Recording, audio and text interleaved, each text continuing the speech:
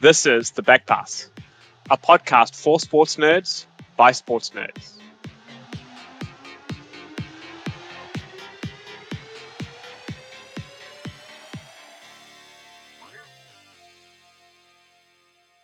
Welcome to The Back Pass. Today we go through the new rules presented by the MCC, and they're coming into effect, and we're looking forward to an exciting World Cup.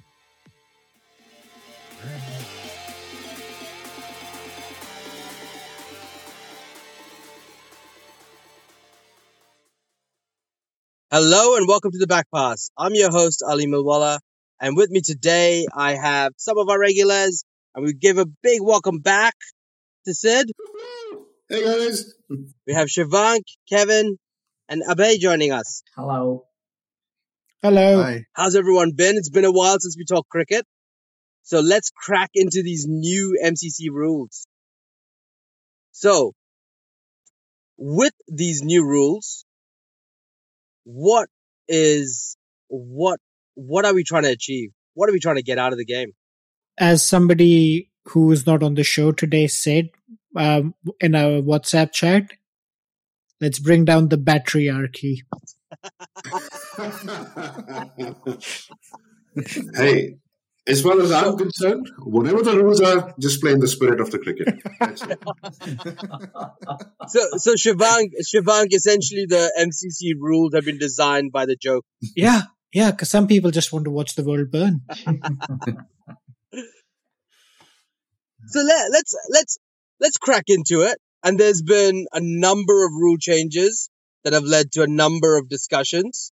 And one that has caught the most attention and brought into the whole gentleman spirit of the sport, it's the man cap.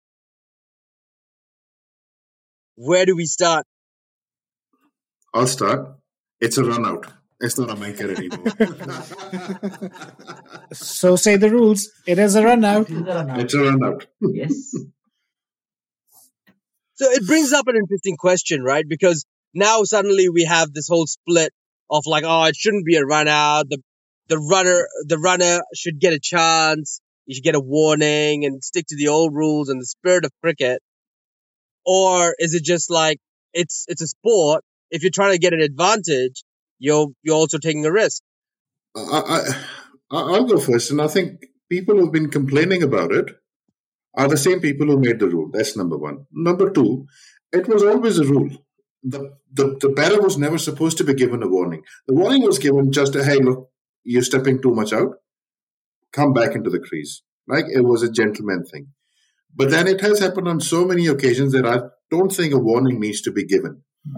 Now, if a warning is given to the batter for actually going out of the crease before the ball is being bowled, are we giving a warning to the bowler as well? Hey, you've stepped out on you've delivered a no ball on a couple of occasions. Just bring your foot back in. Bang on. Yeah. Bang on. You know? If we're doing that, I'm happy with that. I'm happy with the warning being given. Then it's in the spirit of the game. Otherwise, it's a rule. The rule is a run out. You step out, you get run out. Simple. And look, why should the bowler be not given an advantage to run the batsman out if the batsmen are allowed to steal a few steps to get a single? Like, why is that fair? Completely agree, Shivank. You know what, though? It would be interesting just to have a yellow or red card system when it comes to this kind of stuff. Just to see the hilariousness of somebody getting a yellow card for stepping over the line for a no ball, and then a red card for doing it consecutively. Yeah, I mean, and this was not a one-time thing as well. There have been tweets going on about this, that the batter had been doing that consistently throughout the game. So it's even if there was a warning or not, if you are a serial offender, then sometime or the other it's going to happen, right? So it's I mean, in terms of other sports, the biggest parallel I can draw with is baseball. In baseball, you can steal a base, but at the same time, if the pitcher catches you and throws the ball to one of the other end, you're out. Simple as that. And baseball's had this thing for at least 20 years. Yeah. Maybe even longer. There's another aspect to this whole, batter leaving the crease before the ball is being bowled. There is also a new MCC rule which clearly says that when the ball is being bowled, a fielder cannot change their position as well. Yes. Correct. Yeah. Yes. Right? So the fielder can't move. The bowler cannot actually bowl a no ball. So why is the batter allowed to actually leave the crease before the ball is bowled? Spot on. Also, Spot on. yeah. Also tying to this is, while there is a rule for non-striker, there is a rule for striker as well. Earlier, the bowler could throw the ball to get the batsman run out if the striker was moving forward before the ball was bowled. But now that is going to be a dead ball. So it's not as if that that run out has been the only thing that's actually introduced. Actually, they've taken away one rule as well, which they felt was slightly unfair. Yeah, in that way. And actually, being a dead ball is a far better way to deal with it, I feel. Yeah. On the flip side, if your fielder moves, it's negative. It's a 5-run penalty now. Yeah. As opposed to a dead ball. That part I really do think is a good part of the game that they've changed, because tidying up that kind of stuff. You see that in the game a little bit. Fielders moving sort of to walking is a normal thing, right? You can walk in, no problem. Lateral but when you move in a diagonal any lateral movement trajectory, you're cutting off certain angles which the batsman is looking for. Now, the game's already tiered to batsmen, so you could argue that both ways. One thing that I was thinking about here that sort of just on the baseball topic, in baseball, the act of attempting to steal bases is to also put pressure on the bowler.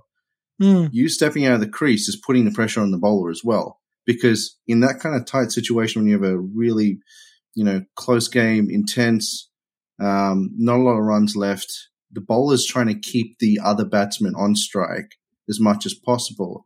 If they're running in and you're moving away to try and get that quick single, you're putting pressure on the bowler and they have no recourse. Whereas in baseball, the recourse is you stop your pitch, you swing the ball, and you see if you can get them out. Yep. Bingo. Absolutely. So if you play the game with the rules, you are in the spirit of the cricket. Simple as that, as far as I'm concerned. No, I think that's pretty spot on, right? The spirit of the game is whatever's in the rule book. You don't have to go any further than that. I really think it's one of those odd ones that it's like it's clearly someone trying to take an advantage, right? Because taking a quick single kind of add pressure to a team. You can kind of get like a struggling batsman off strike. You can do a lot with just those 3 extra steps that the non-striker takes. It can prevent a fielder from running the batsman out as well. So pulling them back actually evens out that playing field, right? And if they're going to take that risk, they're going to take the risk knowing the bowler might not be able to adjust to get the run. I'll say one thing, and I had said this thing in the group as well. If the batter is actually out of the crease when the ball is bowled, the third umpire, while they're checking the front foot of the bowler, if the bat is out, then call it a short run. Simple. Because the ball was not delivered. And if the batter is actually out of the crease, then I think it's an unfair advantage. They have not run 22 yards. So then it's a short run as far as I'm concerned. That one's interesting because the best way to combat swing bowling is to actually stand outside your crease. No, but that's for the bowler who's...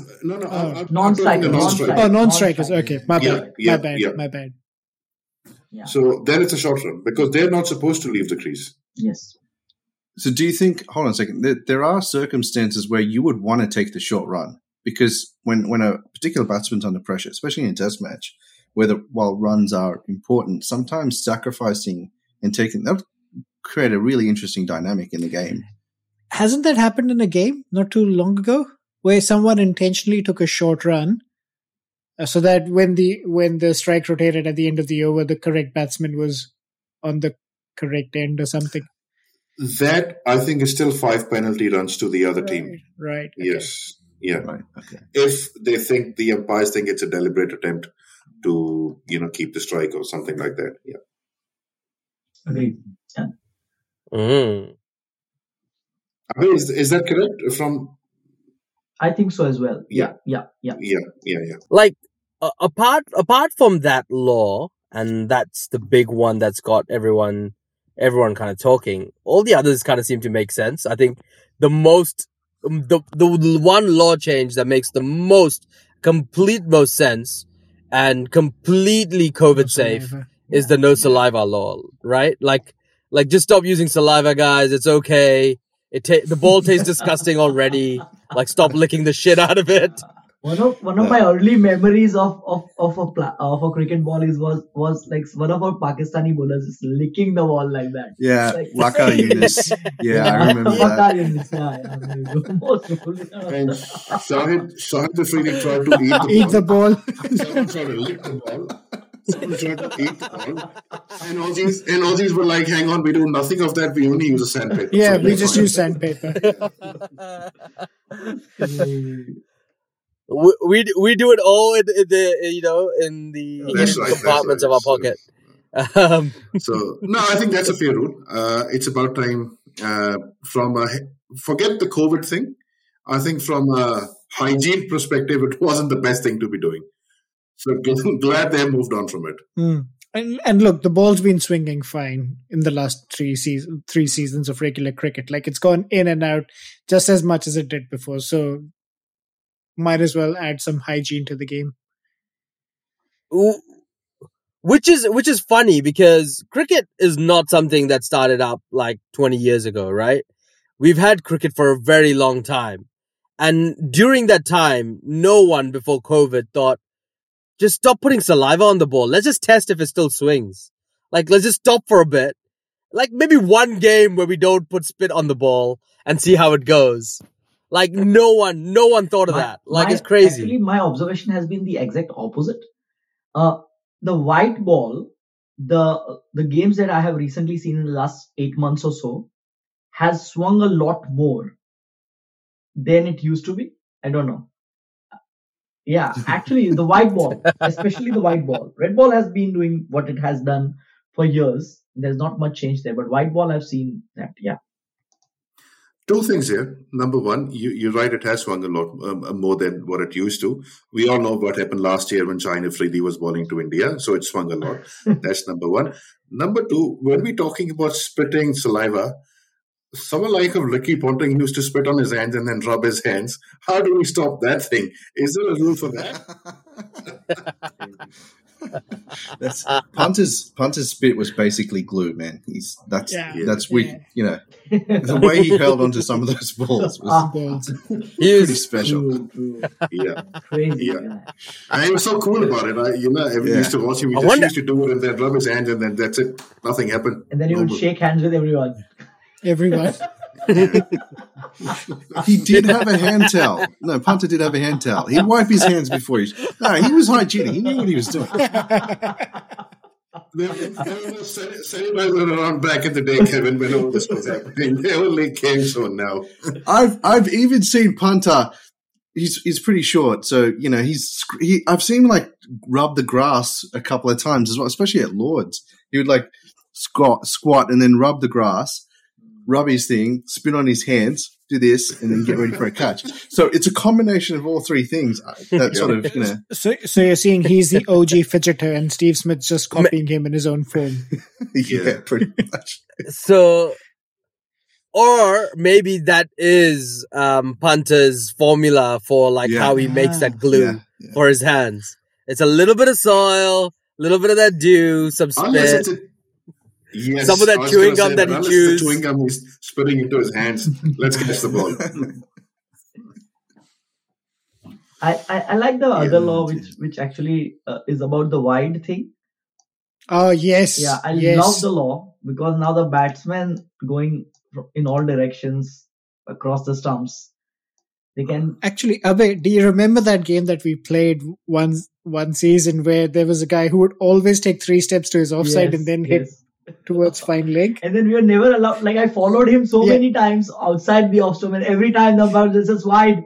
I'm like, wow. Just crazy. So a batsman's going 3 steps to the offside and the umpire keeps on giving it wide. So let's just clarify the law for everyone listening. So for now and moving forward, we're not going to just blindly follow the white lines that they so conveniently draw on for everyone. It's going to be from the relative position of where the batsman. So the law states that now it will be where the striker had stood at a point since the bowler began their run up, and which has been also passed wide of the striker in normal batting position. So it will be like moving. It's a moving target now. Yeah. Oh. So it's even more a judgment call. I can see a lot more like, oh, rare! I do see a really great opportunity here for Google Lens to be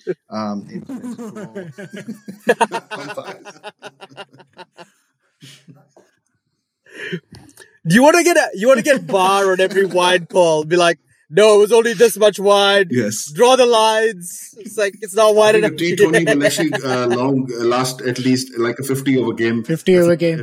If you start at DRS on every wide. Yeah. And if keepers go berserk, every time they catch the ball, they'll just do this. Like, hey, come on. I want to check that again. You mean Rishabh Pant? Rishabh Pant, yes. Yeah. Somebody teach the guy how to call a proper DRS, please.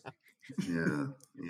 Well, he's actually been spot on one occasion, just one occasion. On one, when he convinced Kohli to go for a caught behind. That was in England, I think, last year. Yeah. That one was good. Yes. Out of all the people, people were not convinced, but he was the one who said, no, please take it, please. He was the only one who was convinced. He was the only one. Yes. That in itself says a lot. Yeah. Well, no, there are players worse than him. What's his name? Labuschagne. He would appeal for an LBW at fine leg. You know, he thinks it's out. So now one of the other laws, and this is Law 18, the batters returning when they're caught or crossing over, that's no longer going to happen, which pretty much means that like the end of Lagan makes no sense at all now, right? Like for the future generations, they're gonna be like, "What is this called, bruh? What are they doing?"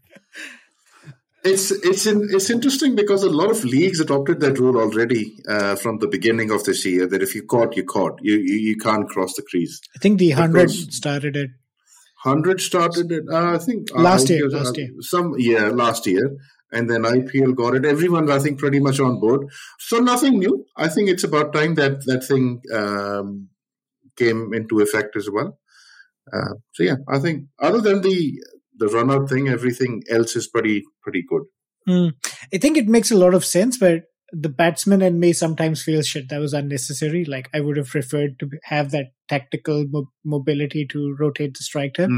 But then if I'm a bowler, it makes perfect sense. Like get the new guy on. If it's a tail ender, even better because I can just knock the three. I just have I'm a batsman now primarily, but I still feel a lot for the bowler. I still feel there are too many laws in favor of batsmen. Give this one to the bowler. Please give this one. No, exactly. That's exactly why I started the show with let's bring down the patriarchy. The one thing I'd say about that one is if they were really trying to make it in favor of the bowler, what they should do is have the bowler decide who should be on strike for the next ball. Ooh, yeah, it would be cool, right? It would be cool. I think that would be awesome. They could decide if with the whole run-out thing, not the Manka, the run-out thing. If a batter's caught doing it, then the bowler actually decides who's facing him next ball. That would be ideal. Oh, and he gets a free. Yeah, okay. He gets a free hit to the stumps. A bold is a bold. That's it. Yeah. If he hits the stumps, it's out. Didn't they do that? Didn't they have like a trial of like the free hit where you just like bowlers bowling to like just the stumps trying to hit them, the bowler, and they all just they were all just really really bad. And they couldn't hit the stump. Bowl out. 2007 World Cup. India-Pakistan. The only game. So this was the tiebreaker before boundary counts were a thing. Oh no. Imagine if they'd done that. Imagine if they'd had a bowl out at the World Cup final. No, I would still take it over boundary count. Boundary count. Yeah. But they really struggled, right? Like the bowlers really struggled with actually hitting the stumps, which was crazy. Funny enough, I was listening to an interview from Waqar and Wasim, and they said Indians were actually practicing hitting the ball, and Pakistanis they never bothered about it. So I don't know. I think Indians were prepared for it because it was a new law which was just came into effect that if it's a tie, it's a bowl out. So I think Indians actually practiced it. Well, I mean, you can call it practice now because everyone actually hit the stumps. Yeah. Whereas Pakistanis, they said they were so confident, we have got the best bowlers, we're not going to miss it, so what's the point of practicing on it? The best bowlers were either coaching or commenting at that time, right? That's true. Yeah, Waqar and Wasim and all those That's guys. true. Yeah, that's true. Yeah. That's true. Speaking of Waqar and Wasim and lethal fast bowlers, I think there's another one that's come out of that concussion law, and that's around substitute fielders. Now, I feel, and I think we've spoken about this before, I think that's one rule which Ravi Ashwin will have the best interpretation for, which is about substitute players and how they work. So to play this out a little bit, I'm foreseeing a situation in which somebody like Hardik Pandya or Krunal Pandya or somebody like that, a really good all-rounder, would be your substitute fielder or substitute replacement player. And you would have concussions occurring on the field in which he would come in and bowl maybe a spell of 3 or 4 overs, maybe take a wicket on a pitch that's maybe doing a bit more than you were expecting, especially Test cricket. I'll take you back to a game last year, Kevin, India-Australia T20. You know, Jadeja was hit on the helmet. I don't think it was something big, but they interpreted the rule really well. They got Chahal to actually come and bowl because it was a like for like replacement. So it was a concussion replacement. They said, look, he was hit on the head. Our medical expert said he's got a concussion. He can't bowl. So we got Chahal in. And you could see, I think it was Damien Martin at the time who was arguing with David Boone. I think it was. It was quite a heated argument that why are you letting Chahal play? Because he was a better spinner. But it was a like for like. So I see your point. And a lot of teams would do it. Talking of Ravi Ashwin, he would have taken these laws to his lawyer straight away. Tell me how to find a way around it. The white, the black, and all the shades of grey in between. That's where he wants to operate. Exactly. So, it would be interesting how teams use this rule. Yeah. It would be very interesting. I mean, it just opens up a lot of possibilities, right? Like, okay, there are limitations. You have to name your 12th player before the coin toss, and the umpire has to know, and you can only bring them on if the umpire agrees. But then after that, nothing's set in stone, except the same rules apply to the player that's being substituted. So if they've got 6 overs left in a one-day match, for example, then the substitute player bowls those 6 overs. If they're out, stuff like that. But beyond that, it's anybody's guess as to what's going to happen. But that's kind of logical, right? Like it's weird. Like you're basically replacing like one quick bowler for another quick bowler. Your opening quick has bowled his 10 overs. You substitute him. Another quick bowler comes on, bowls another 10 overs. It's like, well, that's ridiculous. That's just like, why would you allow that? So that just seems like, I guess, logical. And the good part is most of the laws seem logical, which is kind of scary sometimes. Until Ravi Ashwin finds a flaw in them. I'm just thinking about this situation played out from the other side as well, where you would have a fast bowler maybe coming up the order a little bit, getting bounced, getting glanced on the head, concussion, especially in the last innings of a test match or something like that. It seems like an easy way to sub off that fast bowler for somebody who can bat reasonably well. So you'd get a scenario where like other fast bowlers would not bounce the other tailenders. Yeah. Because they're like, he'll literally take this one on the head just to get off the field. I'm not going to bowl anything short. And you get a scenario where the fast bowler's like ducking down to kind of get his head closer to the ball. So you're saying Jimmy Anderson will stop bowling short to Tim Southee then? And bring back the spirit of the game Potentially, argument? No. He's got no self-control, mate. Yeah. We've seen New Zealand's bowling depth, like ball bounces at Southee as much as you want. It's not getting better.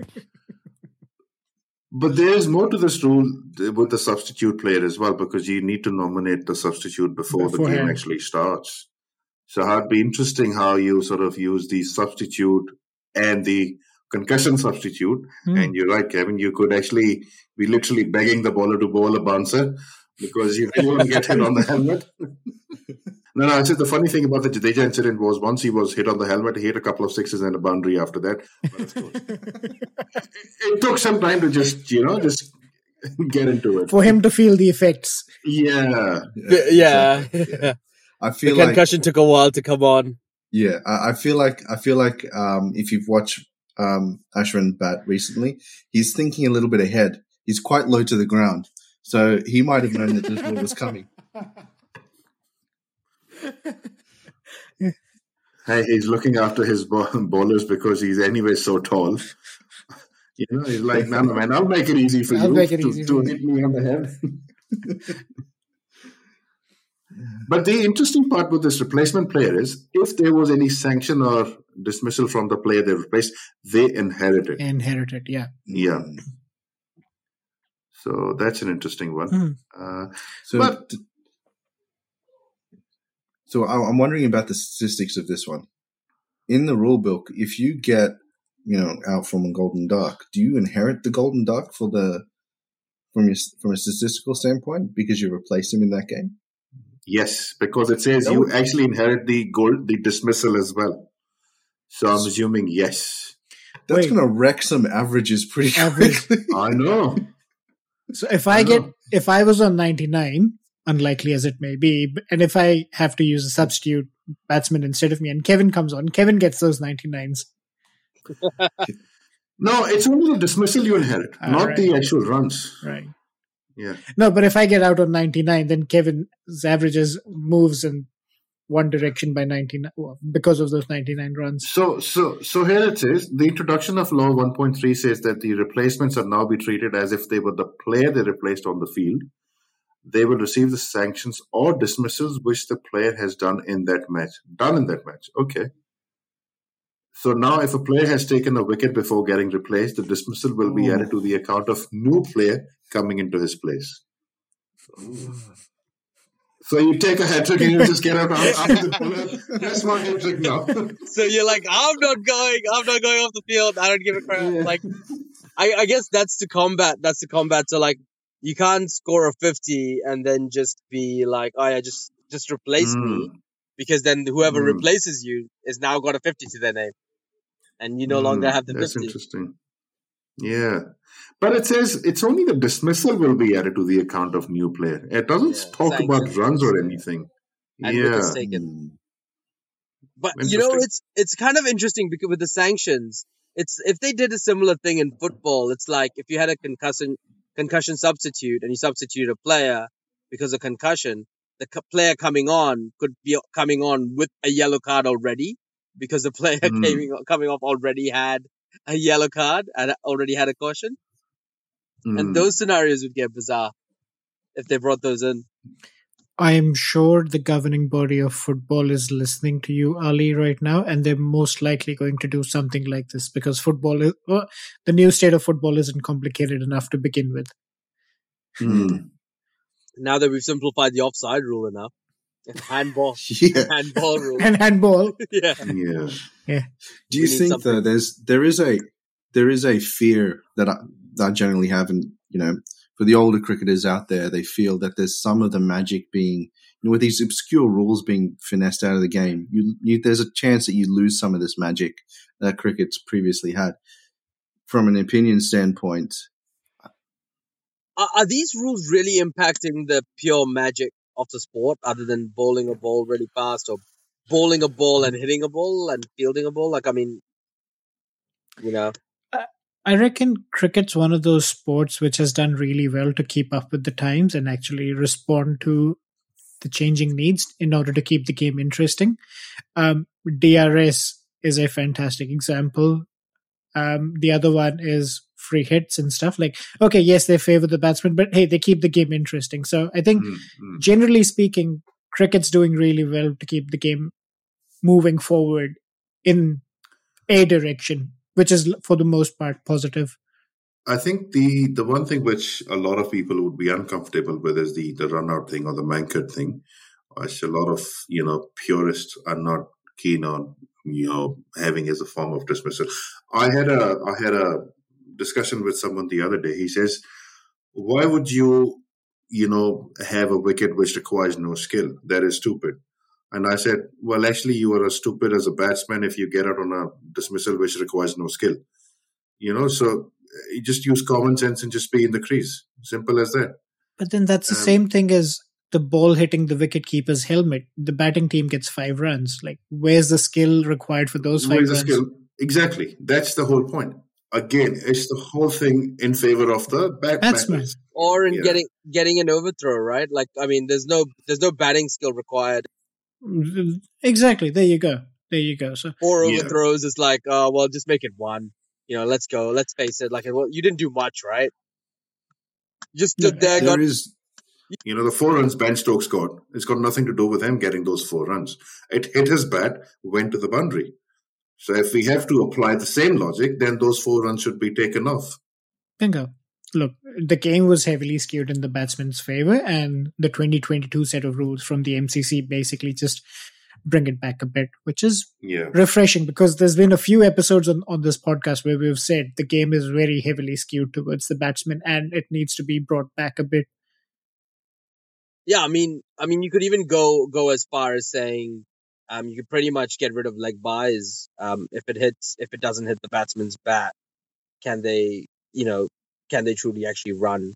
Other than if it comes off their legs or their body, is that still something they can actually run on? Like, should they be able to? Same goes for buys. The whole leg buy thing is actually pretty obscure as well, because if you should be seen as playing a shot, making an attempt, then it's a leg buy. If not, then it's a dead ball. That's an interesting one as well. But I think it makes sense. If you're not playing a shot, then you had no intention of actually scoring a run. See, look, like I think cricket's gone on quite a journey, and there was obviously the period when batsmen were just scared of everything because of all the gear that they didn't have, and all these bowlers were bowling bodyline and bowling at their heads without helmets. And so they're like trying to all these rules to protect the batsman or encourage the batsman to score runs. And then we went too far. And now they have all this protective gear and all these advantages and all these rules to help them kind of get advantage over the bowlers. So now we're trying to even it out a little bit. Fair. But speaking of dead balls, there's been a change of rules to what happens when a ball lands outside the pitch when the bowler is bowling, and I think that's an interesting one because it's got 2 dimensions to it. One is if the batsman actually has to leave the pitch in order to play the ball, and the other one is if the batsman is still on the pitch but the ball lands outside. He can't actually leave the pitch. If he leaves the pitch, it's a dead ball. It's a dead ball. Simple. Makes sense. Yeah. So David Warner's 6 from last year. I was going to say that. Yeah. So basically, that's done with then. Yeah. That's a dead ball. Yeah. Yeah. So that doesn't count anymore. Yeah. That's a good one as well. Yeah. And I think agreed. That's genuinely a good one. And on the flip side, the other one is if the batsman can, or batter, I should say, actually maintains at least 1 foot on the pitch, but the ball is outside, then they can whack it. And that's totally fair. Yeah. Yeah, I think overall it's a good set of rules. Nothing out of the ordinary. Something which should have been done ages ago. We slowly need to bring it back in the favor of the bowlers, just so there is a balance of the game. But yeah, I think from a rules perspective, I think good changes. I still want to see some more changes, especially the umpire's call on the DRS. That's up for discussion because there's no umpire's call. Either it's hitting the wickets or it's not. I think that this is best saved for another episode. But the umpire's call basically is a pretty crude way of saying technology can only go this far. So because it's inconclusive, we stick to what the umpire said. Yeah. I wonder if the umpire's call could be implemented in such a way that the umpire could actually change a decision based on the evidence. Like, DRS is providing an additional layer of evidence. Yeah. Then There was this discussion once. I was sitting with some people who play cricket here locally, and one of them was an umpire, quite an elite umpire. What he suggested was, and I think this makes sense, if an umpire has given it not out, the third umpire needs to ask what was his reason of giving it not out. He could have thought it was an inside edge, whereas clearly it wasn't. Yes. But he thought it was hitting the wickets, but it was an inside edge. Turns out it wasn't an inside edge, but it was umpire's call on impact. Right? That sort of defeats the whole purpose of why he actually gave it not out in the first place. That's right, yeah.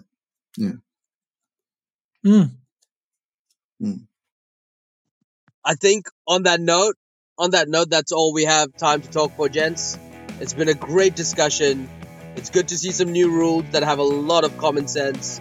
Thank you for joining me, Shivan, Kevin, Sid, and Abe. Join us here at the Back Pass. Get nerdy with us on our usual channels: Facebook, Twitter, and Instagram.